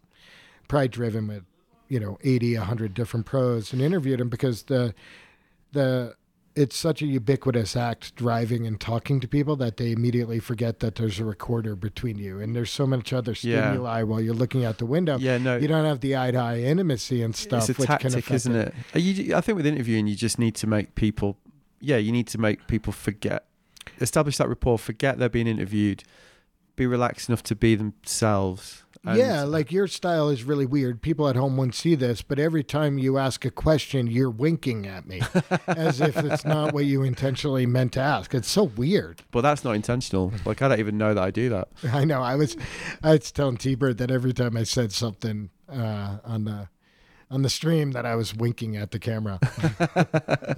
Yeah, but I think it's about like, it's how you get people to forget, isn't it, that they're being interviewed, really? Well, totally. There are some very awkward situations. But you know what? You know, what I'm really impressed with is Salema. Yeah. And trust me, he's been in my ear at multiple events. I've never announced with Salema until now, and I've known him 24 years. And, I mean, I've asked him questions before, mainly for print in, that world. But, like, man, he is a pro. Yeah, he is. Yeah, I was pretty impressed. He puts it on his back, and he Salema's like, he puts the polish and makes everybody else better. You're right. Well, Tom's also really impressed me. Like, yeah. I mean, I knew Tom was good, but yeah, you know, for me, like, I'm so inexperienced at doing this, like the announcing thing. Like, I've never done anything like it before, really. I've done a lot of live stuff, but I've never done anything with someone in ear. So those two particularly have, like, really, you know, carried me along when we did the rehearsals. And I wasn't in broadcast with them, but we did that rehearsal on Monday. And yeah, they immediately made me think I can do this, actually. It's going to be all right. I love in-ear. Yeah. I love having Rimmer, a we should talk about producer. Rimmer because she's been also the savior. Yeah. Yes, I've known Rimmer for a long time, as she was a Mammoth bloke when I was living up there and coaching snowboarding up in Mammoth. So Right. it's great to reconnect with her. Yeah. But yeah, Slemmer I've been very, very impressed by. Yeah, because it just raises the level, doesn't it, across the whole operation, really. And he gets a lot of shit as well. I mean, which I think is, the more I've worked with him, the more I've just found that quite hard to understand, really. Like how... Yeah, but it's innate. It's where we're at now. It's people want to make... people want to sit there and use comment threads or whatever to make something about themselves and make themselves self-important. I mean, it's amazing the democratization of media that was wrought by, all that long ago with Friendster and leading on to MySpace and now Facebook and obviously TikTok, Twitter, all that stuff. But it's like, yeah, I mean, the downside of the democratization is, everybody can have a platform, but Yeah. is everybody worthy of a platform? That's the question. I mean, it's a crazy world where we live in, where somebody could be in Driggs, Idaho, and try to start a radio station that'll reach 5,000 people, and they have to get an FCC license and pay money and jump through a bunch of hoops. But Kardashian could have 200 million followers on Instagram with base level data plan. It's just crazy that we're in that era now and stuff. But yeah, I mean, that whole side of it where you just gotta step back and go, is this about me, or is this about them, or is there something else going on here that is prompting somebody to be vitriolic? And you look at a comment thread and it's like 300 comments, and you step back and you go, wow, this is really just 10 people on the left and 10 people on the right just yelling at each other. Yeah, you guys, 90% of the comments. you guys seem to be quite expert at handling that as well with Slush, like the way that you navigate that. Well, yeah. Well, I mean, you're only an expert up to the latest update. Yeah. Once they tweak that algorithm, it's anybody's guess, and they do tweak it a lot. But also you got to understand that they're not tweaking the algorithms or anything to suit themselves. I mean, this is a capitalistic society. They're tweaking all that stuff to suit their bottom line, particularly at this point with these companies getting so big. And they don't get that big without, adhering to putting the bottom line first. But, yeah, but a lot of it's pretty obvious and stuff. And I've been in a lot of situations. Talked to my friend Aaron Draplin at one point, and he was dealing with stuff last summer when it was very turbulent. And he wears his politics on his sleeve. He's the only person I know who did graphic design work both for AOC and Joe Biden last October, pre-election. I mean, that tells you. I mean, he's the only person who's uniting the left. Yeah.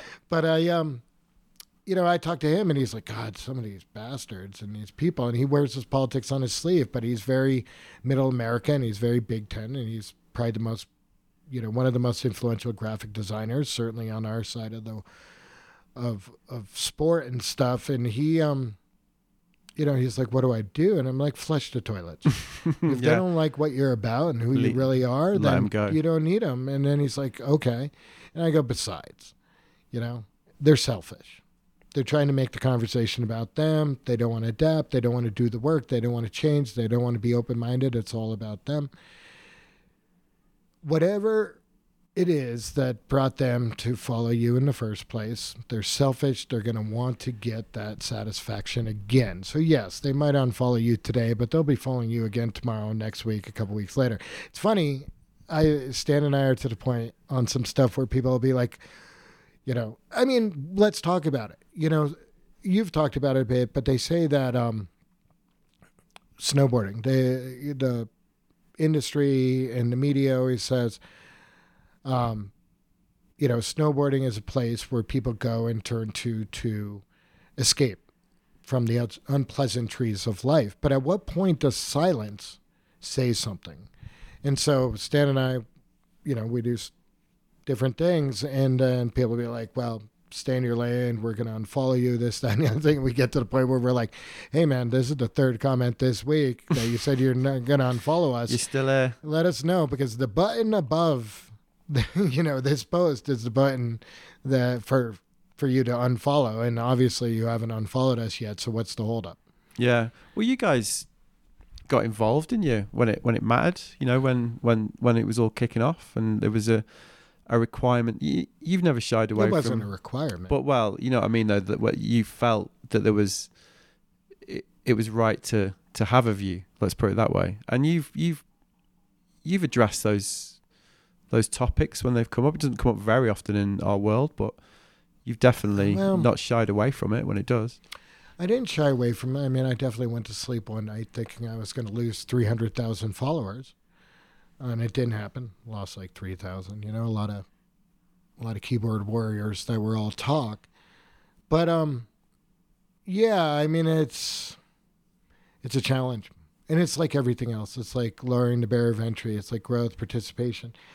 I mean, yes, we can affect change and do what we think is right. But at the same time, until all stakeholders, particularly at the point of activation, like resorts, really earnestly do, intentional measures and do significant things to change what is a race to elitism, where all of a sudden all you're going to have, every mountain's going to be a carbon copy of the Yellowstone Club until the ski resorts take the burden. And it's a challenge to me. But yeah, whether it's trying to get people to vote for the climate or trying to talk about diversity or trying to lower the barrier of entry, I mean, it's it's hard to argue against doing the right thing, and I think a lot of people who don't do it are just lazy. Or scared. Well, they're not scared. I think. You don't think? No, I think nervous is a better word than scared. Or insecure about, or no, I think lazy, because I think lazy is the best, whether it's changing your perspectives or changing your vernacular, not using pejoratives, stuff like that. Or you can do it. It's not hard. I mean, nobody's going to be perfect. As long as you're not held up to a standard that's unattainable for, humans, nobody's infallible, but just do the work. Anyways, or try. No, you don't even have to do the work. You just try to do the work. It's just lazy to not even say, okay, I'm going to reprogram my mind. It's just being like, fuck all. I'm the way I'm going to be for the rest of my life. Well, you know what? Then you're not going to be contributing to this world. If you're not going to sit there and strive to be the best person you could be for the rest of your life, what are you still doing here? Or being prepared to be wrong as well. Yeah, and that was another thing I said to, in early June of 2020, I turned to my staff and I'm like, a lot of people are going to say we're doing too much. A lot of people are going to say we're doing too little. And I'm like, well, you know what? Anybody who's saying that isn't on this goddamn Zoom call right now, so they have no idea what we're doing or what we're not doing. So fuck all. I'm like, don't look at social media. It's funny. I get a notification where Jared Elston's like at 11 o'clock at night in early June 2020, it's like Jared Elston commented. I look at the comment, I call him up. It's like 11:30. I go, "You okay, dude?" And he's like, "This is really bumming me out." These comments from the right, and I'm just like, "Don't worry about it. Take a deep breath. They want you to react. Yeah. Don't give them the satisfaction, because all of a sudden, by you reacting, you're changing the conversation to be about them than to be about what's the right thing." And it's yeah, it's imperfect, and I mean, it's a journey, I mean, I don't know. I'm not gonna sit there and say that I learned a lot. Now, whether or not I have properly applied what I learned, I don't know. It's a process. In what way? What do you mean? When are you talking generally?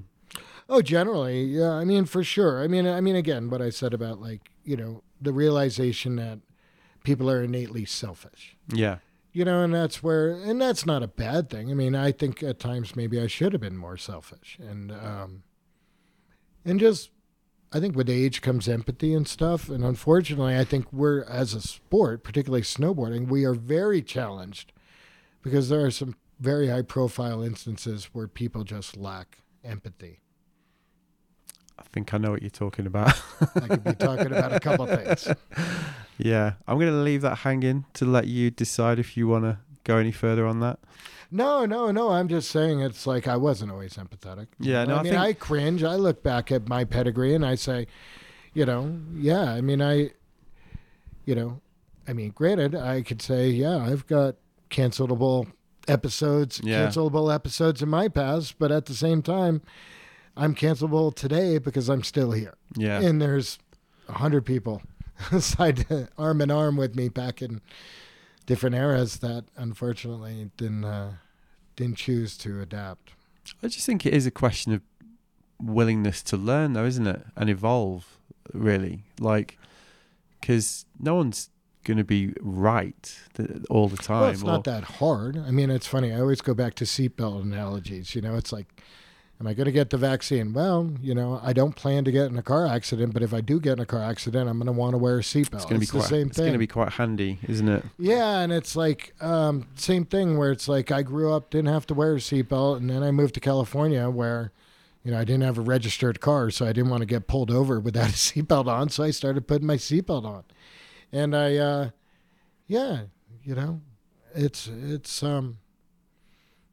you shouldn't be afraid of figuring something out, I mean, I deal with creatives, and you deal with creatives too, who like sit there and say they use spreadsheets as a bad word and stuff. Spreadsheets are made, Microsoft isn't one of the biggest companies in the world because they make stuff that's hard to use. And their job is to sit there and take these complicated endeavors and make them easier for the layperson. So it's like somebody to say they can't figure out spreadsheets is almost a height of laziness. And frankly, I always talk about how figuring out how to use these tools that are the tools of the gatekeepers is actually a very powerful thing in the hands of creative, because all of a sudden it gives you even ground with the bean counters where you're like, hey, here's the budget. Here's the PowerPoint and all this stuff. And all of a sudden the bean counters go, well, I feel better giving our money to this guy who knows how to use a spreadsheet and keep a budget than this guy who doesn't. And it is what it is and stuff. But that's the same thing. Like, I didn't come out of the womb knowing how to use Google Sheets. Well, it's certainly handy. I didn't learn them in my 1 year of college. Yeah. Well, it's like the old funnels of revenue thing, isn't it? They're just all tools, aren't they? Well, that's diversification. The old adage, you don't put all your eggs in one basket. Yeah. Thanks for doing it, Pat. Sorry about the winking. The question, no, we're all good. But hey, thank you, and I've been a fan, and I'm stoked you brought up Chaz, and I got to go. I hear there's a shark sighting at Trestles, so I just got a Twitter alert from Beach Grit. So, but hey, thank you for coming over. Stoked. A lot of our interactions, a handful of times we've been in the same room, shared the slopes, but this is what, God, a lot of people who I've known for a long time. I'm very, even when I was at the Heavy Metal, getting to hang out with like Vinny or Jake O.E. or Ethan Diaz. It is amazing to, have the interpersonal connections almost getting back to normal and stuff. And I really appreciate you showing your negative PCR test to me before we did this. That's just a requisite. I think if anyone's got it here, we've all got it. Yeah. So there you go. That was me and Pat Bridges, and I hope you enjoyed it. Proper funny few days hanging out with Pat. We worked together, like I said, doing the commentary on Natural Selection. We were hanging out every evening, going for dinner, and just generally having a great old catch up. He got me and Owen absolutely smashed on the last night by giving us both an edible followed by a whiskey chaser at the wrap party, and we completely lost our shit and basically had to crawl home, which was very, very funny indeed. Cheers, Pat, you absolute legend.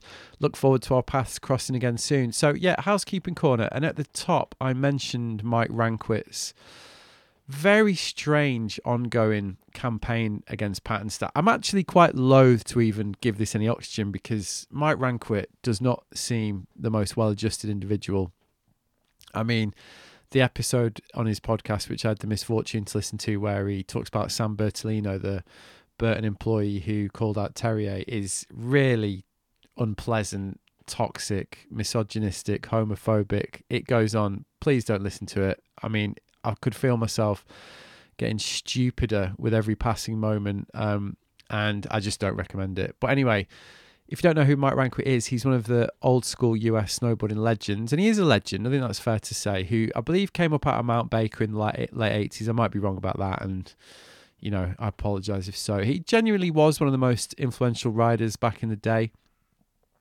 Let's just say that male snowboarders of a certain vintage still idolise Mike and everything that he stands for. I mean, I remember avidly watching Riders on the Storm back in the day and films of that ilk, and actually dyeing my hair peroxide blonde to copy Mike when I was about 15. Remember it pretty clearly because I remember walking into school in the pissing Mancunian rain and my history teacher stopping me horrified to ask why I'd gone bald overnight. That actually happened, which is pretty funny. Anyway, these days Mike has a podcast called Rad Matters, and he's on Instagram, and he basically had this huge rant about Stan and Pat, basically saying who put these two in a position of power, they're posers, the fact that they focus on rails and urban snowboarding rather than powder proves it, and I bet Stan can't even do a legitimate backside 180, which is something that Mike seems to find a bit of a deal breaker. I mean, if you've just listened to that chat with Pat, you're probably thinking the same thing that I'm thinking, is like, what, Pat Bridges doesn't count? Like, he's not allowed to talk about snowboarding. Okay. I mean, the entire thing got me thinking, in 2022, what even is snowboarding culture? And if Pat Bridges and Stan aren't allowed to take part, who the fuck gets to decide? I know what Mike thinks from listening to his podcast, but I just thought it was an interesting question. Luckily, my friends at Pleasure Magazine asked me to write a column on exactly that topic. So using this entire incident as fuel, I did just that. I think that's out in a few weeks, and no doubt I'll be posting about it on Instagram or via my newsletter and getting absolutely shit posted by Mike Ranquet if he ever hears it or reads it. But, I don't know. Like I say, just baffling, really. What else has been going on? Well, I did, on my podcast, I have been doing these pieces about 10 things I've learned about freelancing. Basically, I was in France, I was in Normandy, and I was seeing family over there, and then I had to go and see Adidas. My day job is running an agency called All Conditions Media. Adidas are one of my clients. So we had a meeting. Adidas are based in a town called Herzog. Can't pronounce it, sorry. So everyone calls it Herzog, near Nuremberg. So I thought, you know what? I'm going to get the train. I'm going to get the train from Normandy to Nuremberg, which I did. It was 11 hours each way. And I very much enjoyed it because it was a bit like being back pre-COVID. Got the train from Lisson to Paris, and from Paris to Stuttgart, and then from Stuttgart to Nuremberg. 11 hours. And when I was on that train, so that's a 22-hour journey in total, I thought, I'm going to write an article. So I wrote an article, which was the 10 things I've learned about freelancing, which turned into this hugely self-indulgent yet massively enjoyable, for me anyway, piece. And I posted it on my newsletter in 2 parts, and it seemed to go down very, very well. I got a lot of feedback about that, and a lot of people shared it, which is very nice. A lot of people said that it was really helpful. It's all good. If you wanted to sign up for the newsletter anyway, you can do that on my website, www.wearelookingsideways.com. Anyway, I'm bringing all this up because one of the points, 10 things I've learned about freelancing, just to state my credentials, I've been freelancing for 26 years now, I believe. And making a living from it. So, I think I'm kind of allowed to write a piece about it. One of the things I talked about was pitching and how to pitch. And, and it reminded me of that because I got pitched this week by somebody who was asking if they could be my podcast editor. I'm going to read it because it's quite funny. Good day. I really resonate with the content you're putting out into the world. I was listening to an episode of your podcast called Yvette Curtis Good Trouble, and I found some technical flaws in it. Hums, hiss, pauses, repeated unnecessary words, clicks, popping, mouth noises. I mean, surely that's just going to happen, right? And background noises. Obviously a first-time listener.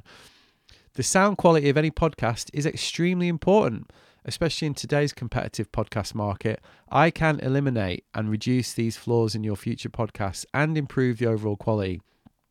This improvement can potentially increase the number of your future listeners as your podcast will become more professional sounding and enjoyable to listen to. Would this be something you would be interested in? Warmest regards. So, I mean, I'm not interested because I've got an editor called Fina who's a legend, and, you know, we don't care about that stuff really. We made the decision to kind of leave it in because we like the fact that it's fairly naturalistic. So, you know, if that annoys you, sorry about that, but that's the way it's going to be. My podcast, my rules. But as a pitch, I just thought it's bold. The complisalt pitch. I don't think I've ever tried that in the 25 years or 26 years or whatever it is that I have been pitching. I've done a lot of fucking pitching over that time, and I've never gone for the I really like that shit thing you're doing and I can make it better approach. So I do take my hat off for that, but it didn't work. And I just thought it was funny. So there you go. That is enough for me this week. I am going to be back soon. What have I got going on? I mean, I don't know about you, but it feels like this year is becoming a normal-ish year. I mean, I know COVID is rife. I know there's a war going on, and I know that there's an apocalyptic energy crisis in the United Kingdom, which is going to push a lot of people into poverty. I know all those things. All I'm saying is my calendar is filling up again, and I've got a few things going on. That's what I mean when I say it feels like a normal year. I'm off to Aviemore next week, where I'm going to catch up with my friends Lauren McCallum, Hannah Bailey and Leslie McKenna, and maybe even record a special 4-part, as in one episode, but, you know, 4 people speaking, if you include me, conversation with those guys. And I mentioned this in my newsletter, but yeah, I'm going to do an event.